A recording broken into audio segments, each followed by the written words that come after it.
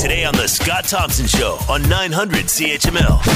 Hi, this is Scott Thompson, and welcome to the Scott Thompson Show podcast. Thanks for listening. Tell your friends. Feel free to subscribe. Coming up on today's show, Wall to Wall, SNC Lavalin, Jody Wilson-Raybould, and Gerald Butts' testimony. Today, as we speak, Gerald Butts is testifying right now and giving his side of the story, which we heard Jody Wilson-Raybould's way back when, last Wednesday, I believe. And we are slowly hearing his side of the story. Let's bring in, we're going to talk to various guests about this throughout the course of the hour and touch on this in different angles. It's kind of difficult to do as the story is kind of unfolding as we are actually on the air. But as you know, Gerald Butts has been testifying today in regard to the SNC Lavalin affair. To talk more about what we have heard to date, let's bring in Jonathan Rose, Associate Professor, Queen's University. He is with us now. Jonathan, thanks for the time. Much appreciated. Happy to talk, Scott. So your thoughts on what you've seen so far of Gerald Butts' testimony? Yeah, I mean, as you said, it's a bit difficult to comment since it's going on right now. I'm watching it on my screen as we're talking. But, you know, what Butts had to do is go in and make a plausible case that there could be miscommunication. And I think he did that really effectively, actually. He could have gone in arguing that he was right and that he had evidence to support he was right and that the former Attorney General and Justice Minister was wrong. But he didn't. And I think the way he played his role in all this was really, frankly, deftly handled. And we'll see what kind of media coverage occurs as a result of it. But I thought he used his relationship with Jody Wilson-Raybould to really great effect. In short, he said, the former minister and I were good friends. She was over to my house. We had our spouses eat together, and we ate together. And he quoted very familiar texts that they sent back and forth, as friends do. And he implied that if there was coercion or improper judgment on this, she would have said something because they were such good friends. And the fact that she didn't, he said, made it seem like it seemed implausible. I thought it was a great performance, actually. So, is it like he's trying to say that this was just all misrepresentation? It was a misunderstanding. We saw something one way, she saw something another. Well, I mean, he's got to straddle a very fine line because what the opposition is saying now is, are you saying the minister was wrong? And of course, that would be a perfect gift to the opposition to say former principal secretary is calling into question former minister, but he's not.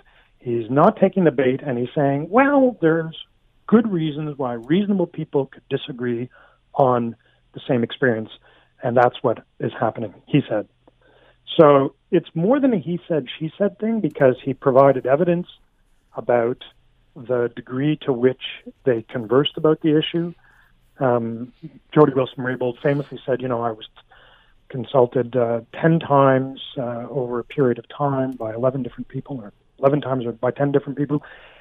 And Butts said over a 2-hour meal in the Chateau Laurier in December, they talked about it at the end of the meal briefly. And Butts' argument is not that he was trying to influence the minister, but rather that he wanted the minister to avail herself of all of the resources that could be brought to bear in her decision.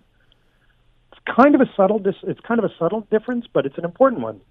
So he's saying, make sure you're well supported in whatever you decide.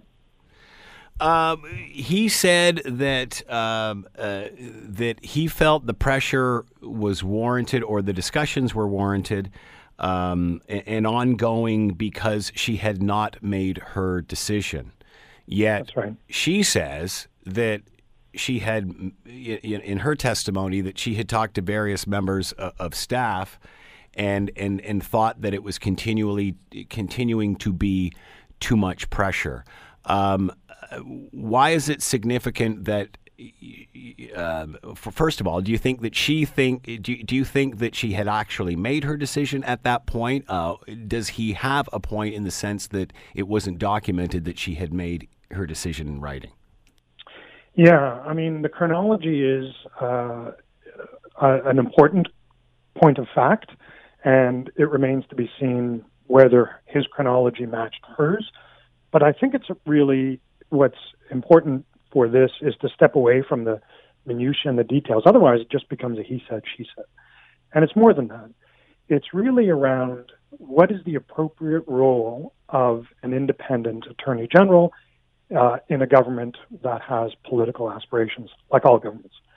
So, around the cabinet table, the prime minister is a political person, as are cabinet ministers.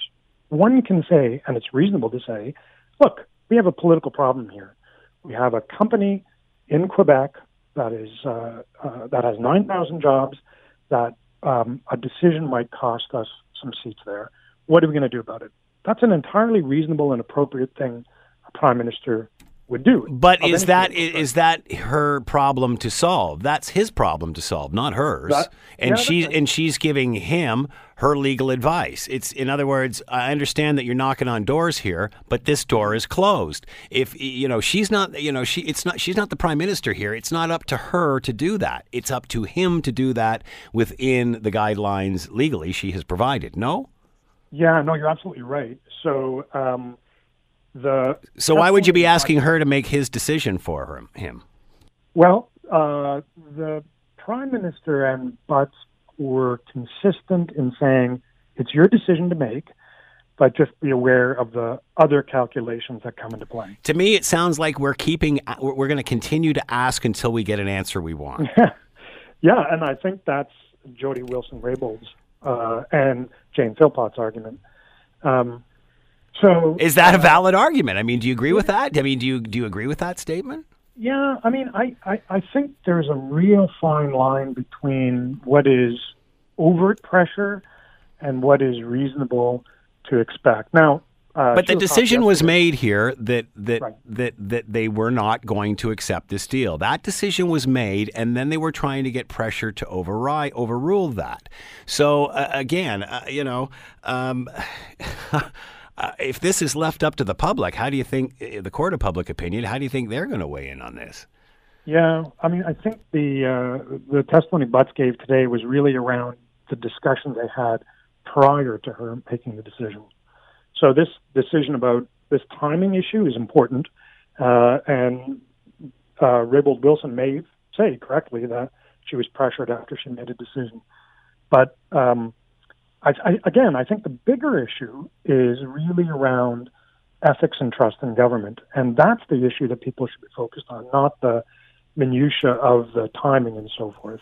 And to me, that's the issue that the opposition party will grab onto. I mean, it's really a kind of a golden gift for Andrew Scheer, and this is the issue that's going to be most likely a ballot box question in October. And what remains to be seen is how it is framed.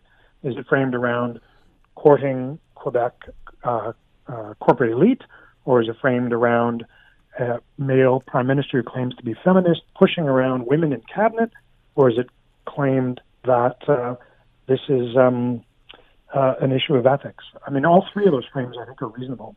We don't know yet. I think we'll see a combination of all of that because one leads into the other. What happens to SNC-Lavalin in all this? Because as you mentioned, there's three different. There's a couple of different angles to go at this. It seems now we're getting caught in the he said and she said version of this testimony. But at the end of the day, the decision has been made not to move forward with any sort of special situation for them. So what happens with that? Does the current Attorney General David Lametti, does he change that? Does he give the Prime Minister what he wants? How does that move forward? Well, it's ultimately up to the Attorney General to decide what happens. But if the deferred prosecution agreement has been stopped, if they've decided not to do that, then you're right. They'll continue to pursue a prosecution. And of course, they have to be found guilty. And at present, the rules are that if they're found guilty, they lose the right to bid on federal contract for 10 years.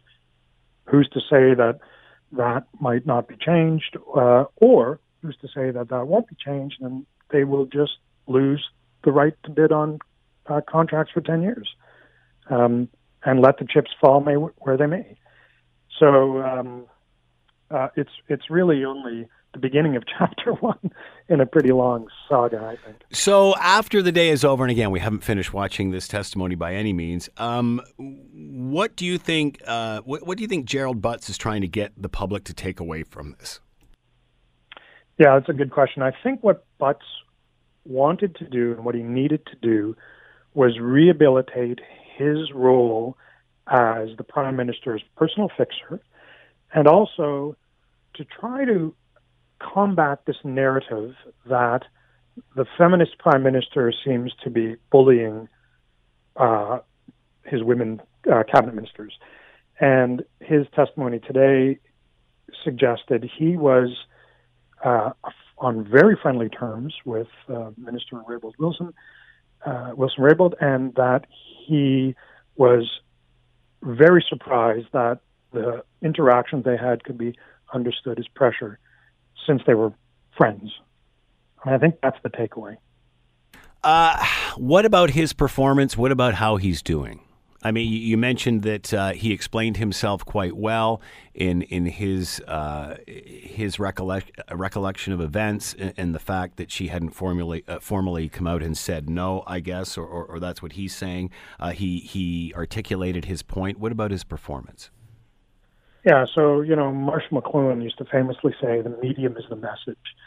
And by that he meant it's just as important in how you say things as what you say.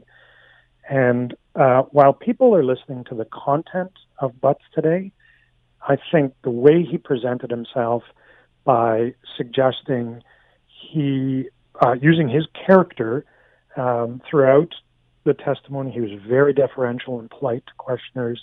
He discussed his relationship with the former minister in glowing terms. He quoted texts that suggested they were on good terms. He suggested that being said, was asked to produce those and is unable to produce anything other than he said he couldn't produce the Prime Minister office emails because they weren't under his control anymore, and then was unable to recount or provide others of a personal nature. Yeah, I mean, I guess, and I missed a bit of this testimony, but I guess some of the texts happened on his personal phone and some would happen on his government phone. So, yeah. So, what do we know anything more to date? To this point, at 12:23, do we know anything more than we didn't know before he started talking? I mean, if the elevator line about this testimony is Butts says it's complicated and that reasonable people can disagree on the same experience. That's the entire takeaway. What do you think the public is going to take away from this? Well, I think the public wants to know whether there was any ethical violations, and there's an inquiry going into that now. And the public want to know if there will be a significant loss of jobs in Quebec. I'm sure many Quebecers are wondering that very thing. So that, to me, is the big takeaway. Does this neutralize his testimony to point? Does this neutralize Judy Wilson-Raybould's in any way? Well, that's what's so masterful about this is you can believe Wilson-Raybould and also believe Butts and not be in contradiction, because Butts has continually and regularly through his testimony said, "I'm not going to question the veracity of my colleagues' statements." So I'll leave it to you to draw conclusions, but I'm not saying she lied. I'm saying that reasonable people can disagree. And that's a really safe and smart response, I think. What about when asked about Jane Philpott's resignation, and one of those asking questions was reading excerpts of her statement and how she had lost confidence. Again, what is being said between Jody Wilson-Raybould and Gerald Butts and their prospective staffs is one thing, but what about with the resignation of Jane Philpott? Well, that's a huge blow because she has enormous respect both in the party and government and in Parliament as well, and seems to be, by all accounts, a very honorable person. What, to me, this raises is the question about appearances versus reality. The Prime Minister has maintained this image as a modern feminist who understands issues from a gendered perspective, and the two female cabinet ministers are saying they weren't being heard, and that this was in some ways a bit of an old boys club. So we will see what happens when Parliament resumes, if there's more bleeding, and if he can staunch the bleeding through a act of contrition that he might make. I think that would be good for Trudeau at this stage. But it can't continue to go on as it is.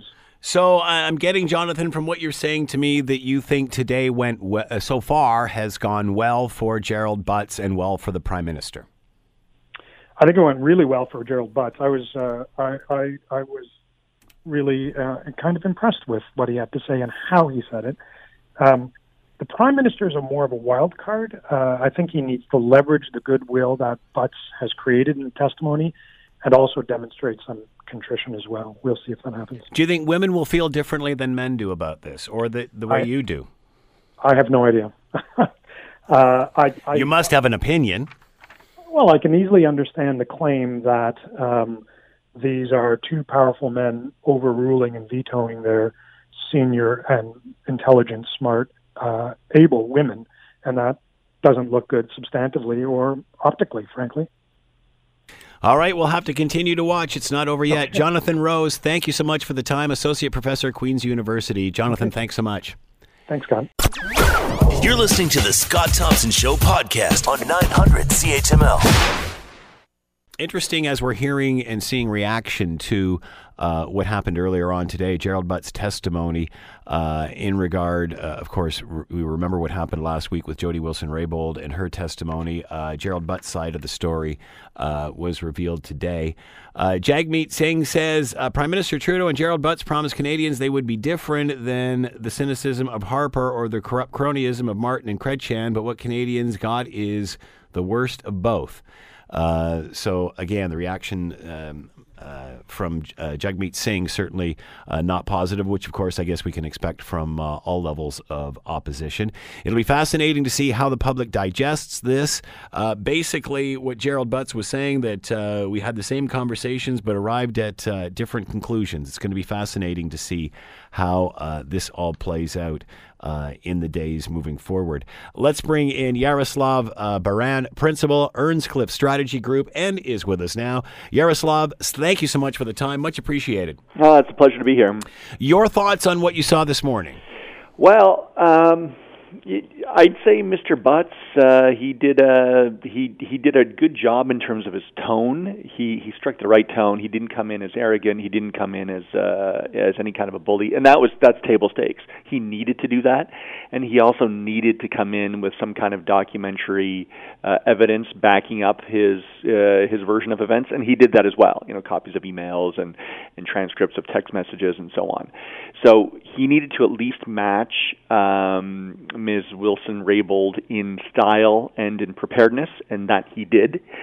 I think what his objective was clearly was to try to wrestle this down to a he said, she said over questions of appropriateness and pressure. It remains to be seen whether that's enough, and I'm not sure that is enough. But if that was his objective, I think he did a pretty decent job at doing that today. Was his testimony as believable as hers? Does it depend on who you ask? Did he, you mentioned that he did seem to counterpoint quite well, but did he have the depth that she did? He didn't quite have the same level of detail that she had in her testimony. She provided far more verbatim transcripts, and she quoted more extensively from documentary evidence, yes. But he, by and large, I would say he certainly came close to matching her in presentation on the measure of credibility. However, I'm going to put a big asterisk beside that, though. And I'm going to note something that Public Safety Minister Ralph Goodale mentioned the other day. The Public Safety Minister said that pressure, quote unquote, is in the eye of the beholder. And he's right. Pressure, things are always in the eye of the beholder. However, in situations like this, the only beholder who matters is the one on the receiving end. If you're dealing with judges or prosecutors or juries, and let's remember she was the top prosecutor in the land, then it is only her opinion that matters. If a prosecutor feels like they're being leaned on, they are being leaned on. If a jury feels like it's being intimidated, then it is being intimidated. And that's where even matching her on credibility, and look, he's a smart guy and he's a credible guy, I'm not sure that's good enough. And by trying to create, same conversations, different conclusions, a he said, she said, how does the resignation of Jane Philpott complicate all that? Well, it complicates it certainly because the Prime Minister's office and their allies can no longer experiment with the kinds of narratives that they were playing with, like, this is all Jody, she's not cut out for it, this is a big league, she's not a team player, all that kind of, anonymous character assassination stuff that they were trying to put out there that never stuck. But by having a second senior credible minister, and let's remember, Ms. Philpott she was considered a rising star. She was one of the chief fixers for this government, impeccable credentials, impeccable credibility. That really upped the ante on the government. They could no longer make this personal about Jody Wilson-Raybould. They had to address the issues at hand. Are you surprised that didn't come up more? I mean, I was in and out because of being on the air and such, but are you surprised that the resignation of Jane Philpott, I know that they did mention her statement in what she said when she resigned. Should we have heard more of that? Oh boy, there's so much. There's been so much that it's hard to accord everything the attention it deserves, because there's also a whole bunch of questions coming out of the clerk's testimony last week, and how appropriate was it for him to be acting in such a seemingly partisan manner. I mean, there's so many questions to answer all over the place. What about the response yesterday from Finance Minister Marneau and the Prime Minister as well, that, they weren't surprised that Jane Philpott resigned because they're good friends, and, sort of blew it off as the BFF. Is that going to fly? I would caution them to tread really carefully on stuff like that. I would not go there, because I'm not going to say this is my conclusion, this is what I think of Mr. Morneau, but certainly some people did interpret it as a sexist comment, that this is just BFF solidarity, and that, girlfriend solidarity trumps rational decision-making. Do you really want to go there? They really need to be careful in all of their communications not to inadvertently antagonize their own people, and more importantly, the demographics on which they have built their brand. Butts made reference that Jody Wilson-Raybould had not really provided in written form that she had made her decision, and therefore he thought it was fair game to keep pursuing and asking questions and looking for a solution. Is that a valid point? I would love to hear some additional expert, and by expert I mean, legal, jurisprudential commentary on that point. According to Ms. Wilson-Raybould's testimony, she informed the powers that be of her decision back in September, and she considered the case to be closed. That, in my opinion, ought to be enough to get people to back down. If actually, in a subsequent meeting, at the Zoe's Lounge at the Chateau Laurier and all those details that we got, she has an additional meeting with Mr. Butts to say, call off the hounds, like, enough, like, back off, guys. I made my decision. If those two things aren't enough, then, I don't know what is. And it seemed after that the narrative was we have to find a solution. We have to find a solution, as if it was her responsibility to find a solution. She had the legal answers they were looking for. Is it up to her to find a solution to this problem, or is it up to the Prime Minister's office? It would appear that they simply did not like her decision. If I keep asking my question, maybe you'll change your answer. Yeah, sure. And I think one of the most damning things out there, and I didn't catch this actually being addressed head on. He kind of, Mr. Butts kind of got into it a little bit, but when he was quoted by Ms. Wilson-Raybould saying, there are no solutions that don't require some interference. I mean, wow, that's pretty close to a smoking gun. that PMO was saying, look, the law be damned, we've got to do this, and we're gonna, if that means we're going to interfere with you to get the results that we want, then we're going to do that. Similarly, another thing that he touched on today, I'm not sure if it was a satisfactory answer, when Ms. Wilson-Raybould quoted the Prime Minister's Chief of Staff saying, we don't want to debate legalities anymore. Is that the kind of thing you want the Prime Minister's Chief of Staff saying to Cabinet Ministers, particularly when Cabinet Ministers are upholding their constitutional prerogatives and responsibilities to remain independent of political pressure? I'm not sure. Considering what you just said, does this really neutralize Jody Wilson-Raybould's testimony? What I think today's testimony does is it feeds the confirmation bias crowd. People who wanted to believe the Prime Minister, people who want to give the Prime Minister the benefit of the doubt, I think that they will see enough in today's testimony from Mr. Butts that it might ease their concerns, it might calm them down a little bit, and so on. If, on the other hand, somebody thinks that this is a serious issue, and I happen to think it is, I certainly don't see any kind of neutralization out of today's testimony. As this moves forward, either way, whether you believe the testimony of Gerald Butts and it's more credible than that of Jody Wilson-Raybould, or the other way around, after his testimony, is the Liberal Party, is it in the same place it was prior to the testimony? I think they're a little bit better off right now than they were yesterday. And again, the main reason for that was a confirmation bias piece. The Liberals, the card-carrying Liberals who are starting to really get uncomfortable about all of this, I think they took some comfort because they heard enough plausible things from him today that they can choose to believe that if they want, and kind of calm their nerves a little bit. So on that measure, I think they're a little bit better off, but that's an internal morale issue.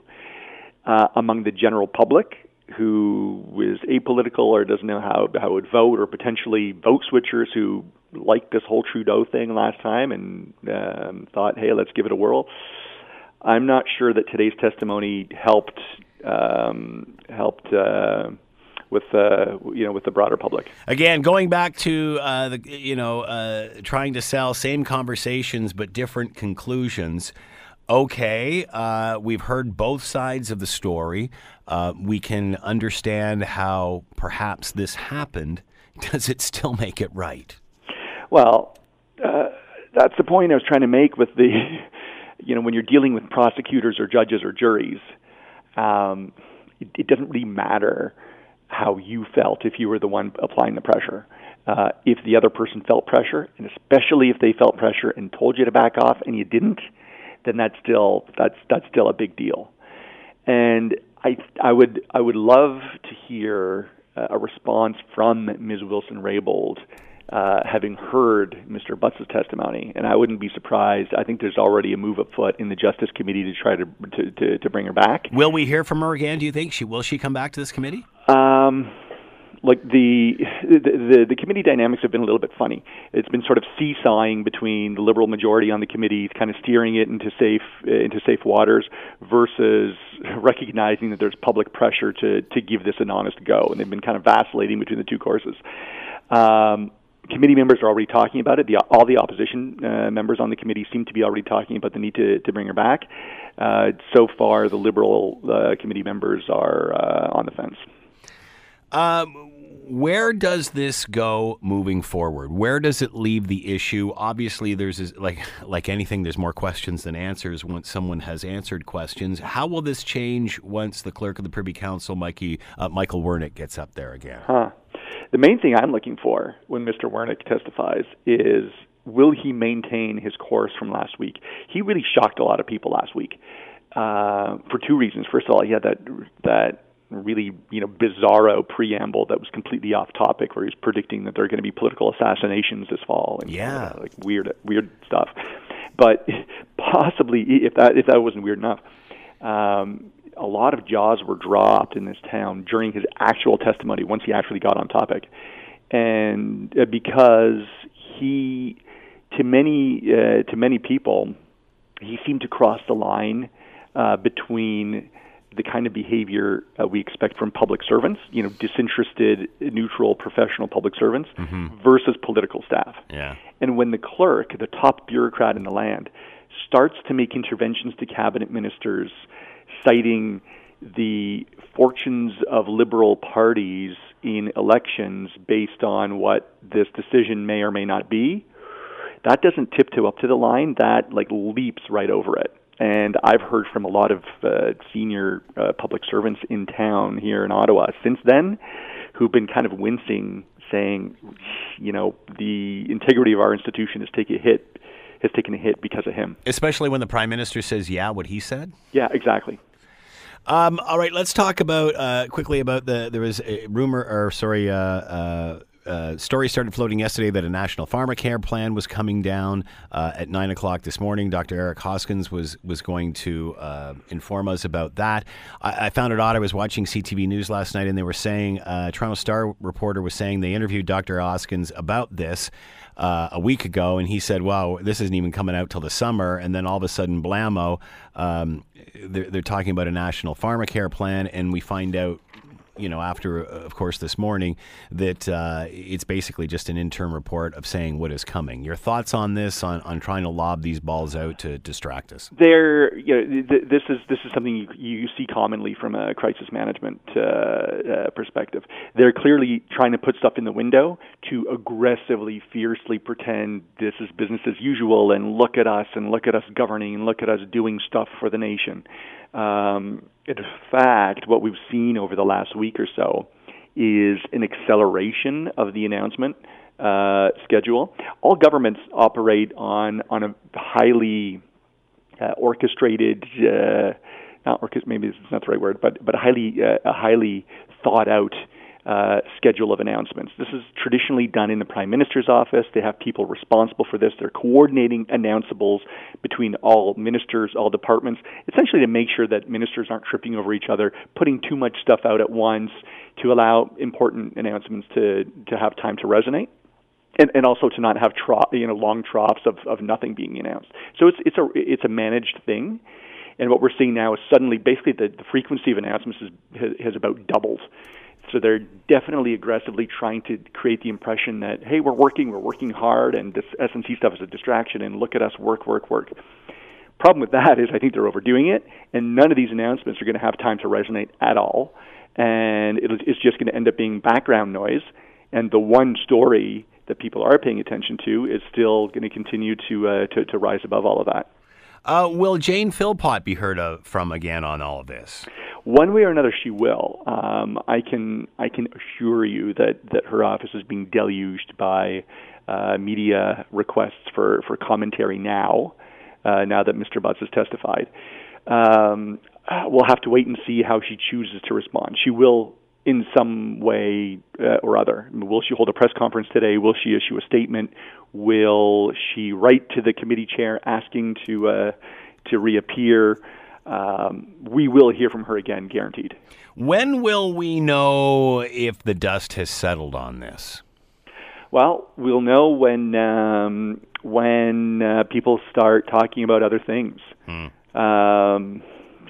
You're in the news business. So now the debate is around the water cooler. So who do you believe, one or the other? Exactly. And as long as that persists, and as long as this continues to be a top story, you're in the news business. You know how it works. Yeah. News editors know exactly what people are paying attention to because they know what kind of stories are shared and commented on and that sort of thing.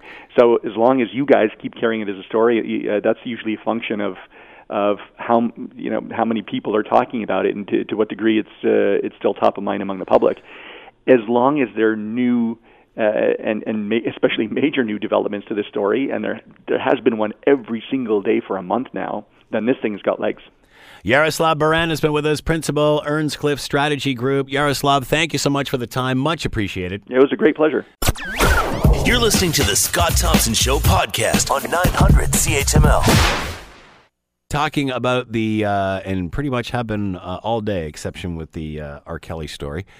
About the testimony of Gerald Butts, the former head advisor for the Prime Minister, and his side of the story after hearing what Jody Wilson-Raybould had to say in regard to the SNC-Lavalin affair and her feeling undue pressure from the Prime Minister's office. Got his side of the story today. It'll be fascinating, although when asked if Jody Wilson-Raybould could come back, the Liberal-dominated committee said no. I'm not sure how that's going to fly because at the end of the day, what Gerald Butts got to say was in a wider timeline than what she was restricted to. So since the clerk of the Privy Council gets to speak twice, you would think that maybe the person who's at the source of all of this might want to also be heard of again. And I believe the public is going to demand that. That being said, it'll be fascinating to see if that in fact happens. After the testimony, here is what Conservative MP Lisa Raitt had to say about the experience. Well, I think Canadians are going to be pretty ticked off, to be honest. Mr. Butts today testified on points of time that Jody Wilson-Raybould said she could not testify on. And then when we put forth the motion, when Murray put forth the motion to have her come back and testify again, the Liberal members of the committee decided, well, we've heard enough. Nothing to see here. Nothing new can come of it. And I think that's atrocious. All right, let's bring in Alyssa Freeman, principal for Alyssa Freeman PR, is with us now. Alyssa, how are you? Thank you for joining us several times this week. Oh, I know, but there's lots of juicy stuff to talk about, right? Your thoughts on what you saw this morning? Well, it's really interesting. I mean, I was talking about this yesterday on the radio, and some of us thought, well, the only move they can really do is apologize and maybe say heads will roll and kind of, stop this, staunch the bleeding, get it off the front pages of, the headlines and move on.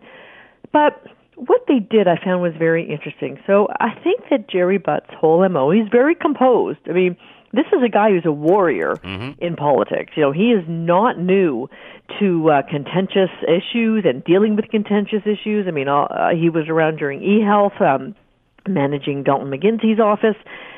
So he's sort of seen and done it all, with the exception of maybe this.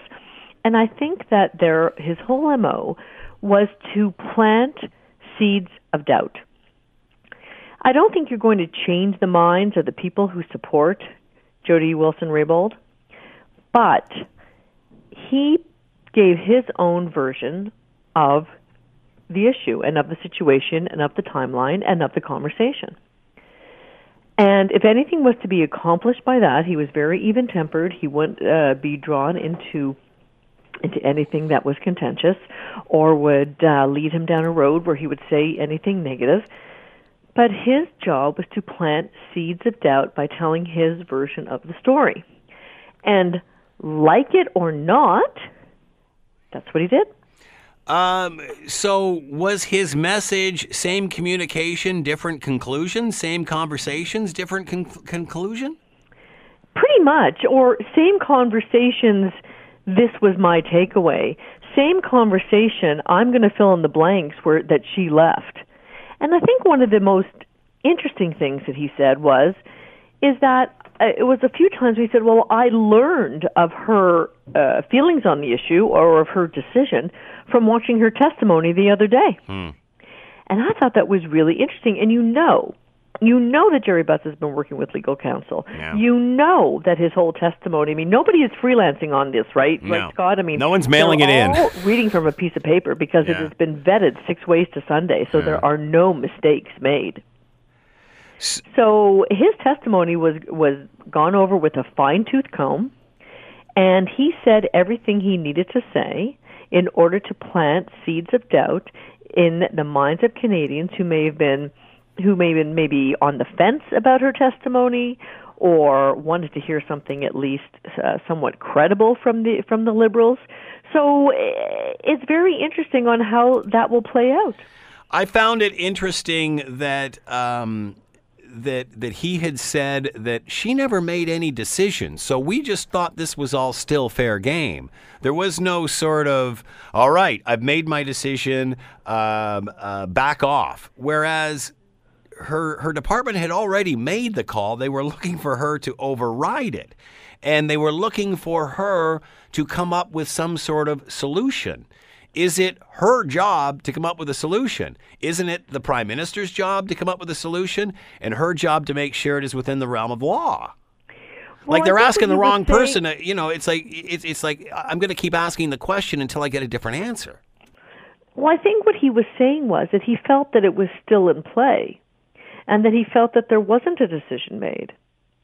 And he did that he questioned that by the whole text exchange that he read, where it's like, let's meet for dinner, a couple of things I want to talk about.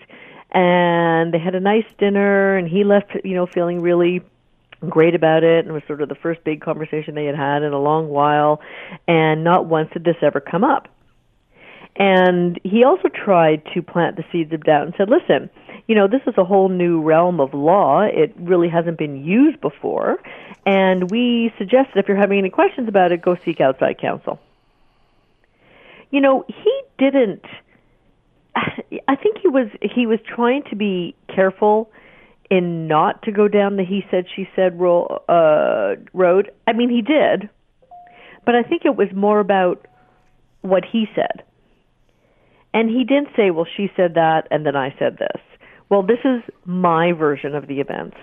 And so you are left to draw your own conclusions as to, well, does he have a point? Is he right?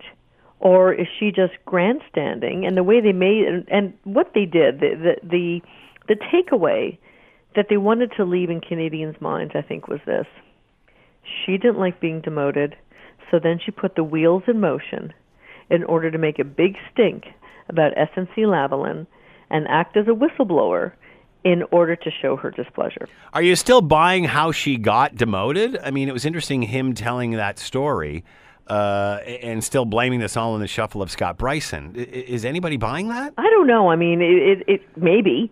There are some people who might buy it, and he did, say that, it was his job to sort of keep open communication lines between... How can you drop so much subtlety if you're in the game of communications, though? Again, we all know that political speak is filled with... Scott. Is filled with... We know that political speak is often very subtle, coming in the back door to say something that they really mean. That being said, does that make it appropriate? I think appropriate's gone out the window here. Yeah. I mean, I have to be honest with you. And, excuse me. As my mother said, I just sneezed the truth. But, and I think it's just a matter of, here's what I think that they thought. They thought, well, everybody's heard her testimony, and everybody's up in arms, and they believe her 2-1 over the Prime Minister. And then there was, in the interim, there was the big rally at the Danforth Music Hall. And I don't know if you saw that rally. That was bizarre. And Trudeau was amped up. And he had all his front ministers, of course, all the women that he could find. Catherine McKenna, Chrystia Freeland made a statement. I mean, if you saw Catherine McKenna when she was, doing his introduction, sort of reminiscent of, Howard Dean's scream. But anyways, he came in, in a rally like this was, this is who I am, and this is who I want you to believe I am, and that's all in the past, and let's move forward, and look how great I feel. It was really, really odd. So then, in between that, then of course there is supposed to be some sort of meeting in Regina, and then they canceled that. Of course they canceled that because they all ran back to Ottawa because they knew that Jerry Butts was testifying today, so they were all hunkered down, strategizing yesterday. But that was also because Jane Philpott resigned, and that threw a whole wrench into the testimony. And of course, that was also a big thing. And the other thing that I think we have to remember is this. Is that every communication that they have come out in their defense, that they have come out with, has been really, really weak. So after Jane Philpott resigns, what did they say? Well, it's her friend, so of course she resigned along with her. Oh my gosh, Scott, can that get any more offensive to any woman? Yeah. So I think that what they had to do was really turn the dial. They had to turn the channel. And the best way to do it was with somebody who is, no longer part of the PMO, still on his campaign team, by the way. But no longer in the PMO, and he was to provide his job was to provide as an objective as possible version of the events and create the main takeaway of She got mad that she was demoted and decided to dredge all this up with her version of the story, and that's why we're here today. That's my takeaway. So either way, who you believe, whether you believe Wilson Raybould's testimony or Gerald Butts, which is the same, I guess, and again, this is what the Liberals are selling, same conversation but a different conclusion. How do the Liberals look after this? You know, what I did before I talked to you, I kind of went on some of the message boards that were reporting on this from a smattering of various media, and I was wondering what people would say. So, 5 days ago, or was it 5 days ago or a week ago? When Jody Wilson Raybould gave her statement, it was all, this is disgusting, we believe her, Trudeau is doing a terrible job, he's an imposter, all the reaction towards Trudeau and his Liberal Party was very, very, very negative. So then I go on some of the message boards today, and it's, that was interesting. Well, I guess maybe he has a point. Or, normally if you're going to make a big decision about something, you just don't do it via text, and you do it all in writing, especially when it has the gravity that it does. And this is normally what happens in the everyday workplace.